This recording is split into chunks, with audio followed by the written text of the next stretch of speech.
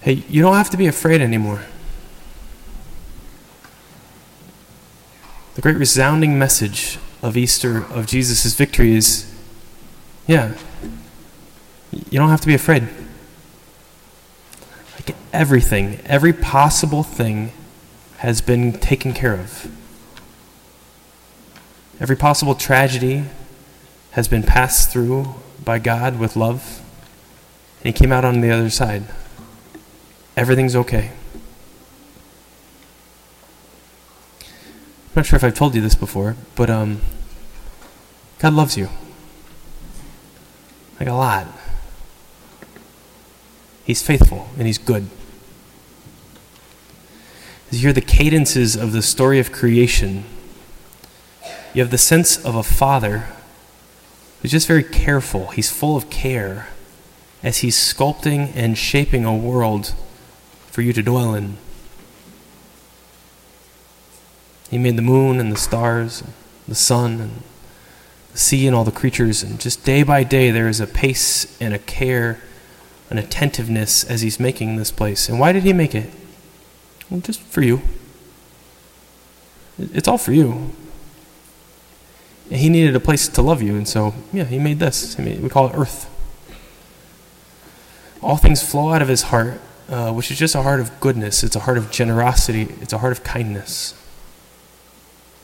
He just loves you. He's very good. And he made you like him, which means what? What are you? You're very good. You have a certain resemblance to him.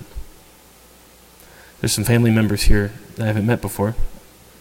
And there's some resemblances around, It's nice when you can be like, I know what family that is. For better, for worse, amen? Anyway, you resemble God.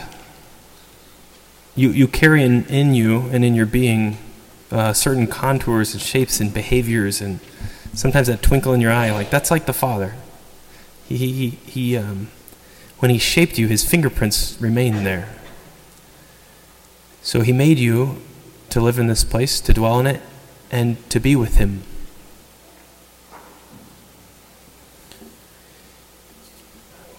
There is a strange thing that happened, and it's really unfathomable to us. But someone became the enemy of God.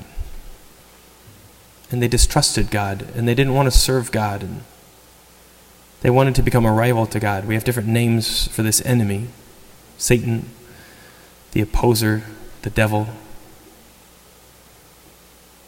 And he turned against God. And in turning against God and leaving God, there was a gnarling and a twisting, and he became misshapen and vile. And now he hates God.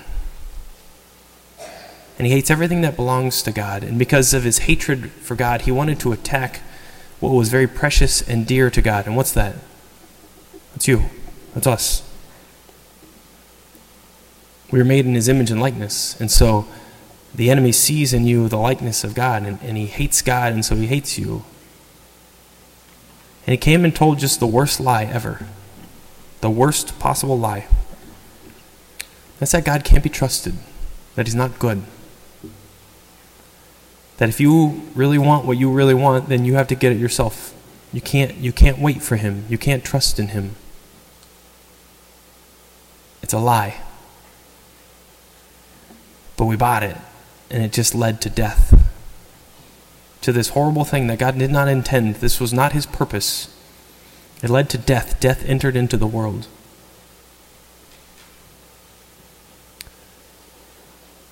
There's this great tragedy that death entered in, and death even entered into each of us in some ways. There's parts of us that are not alive yet.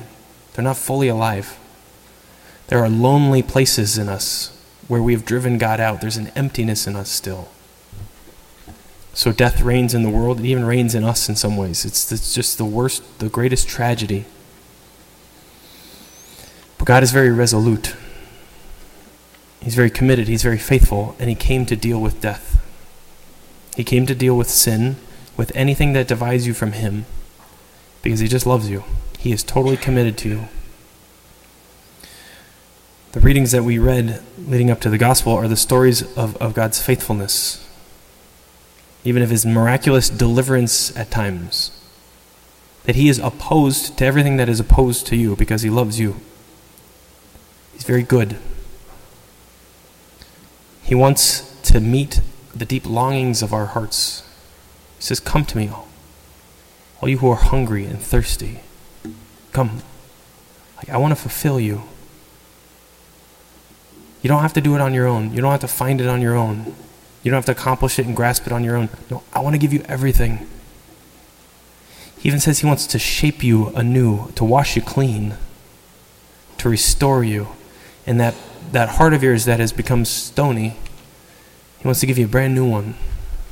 And you can be sure if God's going to give you a new heart, it's going to be like his. To wash you clean, to fill you with new life, to breathe his spirit back into you, his spirit which is life. We were led astray and we were lied to by empty promises. And frankly, there's some little kids. Hopefully they're not paying attention. You should be a little pissed off, okay? Hey, because you were lied to and something beautiful was stolen away. There will come a time in this Mass when you get to say some words. And I'm going to ask you, do you reject Satan? And you're going to say, I do. And I'll say, in all his works, and you're going to say, yeah, I do. And all his empty promises, you say, I do, right? In the early church, when they would renounce Satan, they would also spit. Do you renounce Satan? I do. And they would spit. They would say, that's what I think of Satan. Because why? What gives us the courage to say it? It's that Jesus Christ came and he confronted death, your death and my death. He took upon himself all of the sin in the world, your sin and my sin, and he asked for nothing in return. He only responded with love. He let it swallow him up completely because of his love for you, because he's so faithful. It destroyed him. He was taken into death itself. But then from the heart of God, from the heart of the Father, flowed out an immense love beyond anything we could imagine. And this death, which seemed greater than anything, which had swallowed up the Son of God himself, was surrounded and conquered and filled with life and love, which is the Holy Spirit. The Father, by the power of his Spirit, raised his Son from the dead. And now he's victorious. He didn't need that victory, but you did. Amen? And he has won it for you and for me. He has won a great victory. And now you owe him big time. No. What do you have to pay? What's the payment? Nothing. The closest thing to a payment for everything he's done in drawing you close to him, in saving you, in paying the price, in conquering your death, the death that you will die one day, and in drawing you into his life and his love, the closest thing to a payment that he asks for is just you. He just wants you. Like you mean everything to him. What more could he want? It's just you. And you now, not you someday when you get it all figured out, right? When your table doesn't have papers all over it. Like, no, you today. You now. That's who he loves. That's who he wants. It's just you. So we respond with faith. What does it mean to believe in God? That doesn't mean to just think that God exists. Like, yeah, I think he's out there somewhere. No, when we say we believe in God with faith, that means, oh, I believe him, but I trust him. And because I trust him, I give myself to him. So we witness what God has done in creating us, in saving us, in bringing us home. Do you know that there's a home for you in the heart of God? There always was. A home of joy, of intimacy, of love and belonging, where you can be a son and a daughter who just gets loved. There's always been a home in him. That home was closed to us for a while. The home's called heaven. It was closed because of our sin, but now it has burst open again by the victory of Jesus Christ and by his resurrection. The doors of heaven, the doors of your Father's house are wide open. He's air conditioning the whole neighborhood. He doesn't care, right? That door's swinging open. Nobody's going to close it. And you can come on in. The Father has looked upon you and claimed you for his own. Those of you who are baptized, you have become his beloved sons and daughters.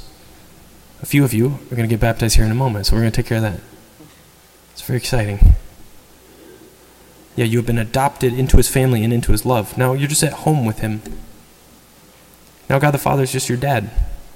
You're his kid. And it's that simple. If you've been far away, you can always come back. And the Father's going to receive you back the only way he ever receives anyone back, and that's with rejoicing. You know the story of the prodigal son. Anytime a sinner is welcomed home, there's always a party. There's always rejoicing. That's just the heart of a father. So you've been made his. You've been filled with his Spirit, which is his love.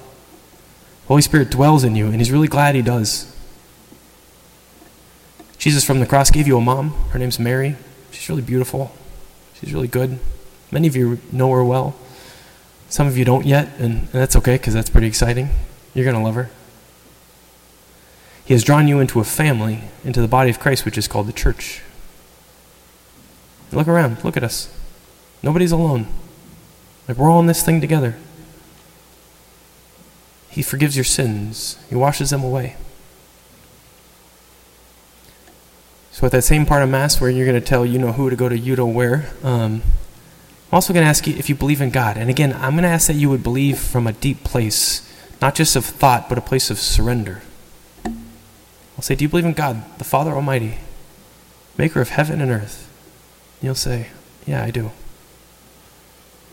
Jesus Christ, his only Son, our Lord, was conceived by the Holy Spirit, born of the Virgin Mary, suffered under Pontius Pilate, was crucified, died, and was buried.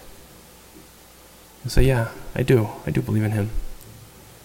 I'll say, do you believe in the Holy Spirit, the Holy Catholic Church, the communion of saints, the forgiveness of sins, the resurrection of the body, and life everlasting?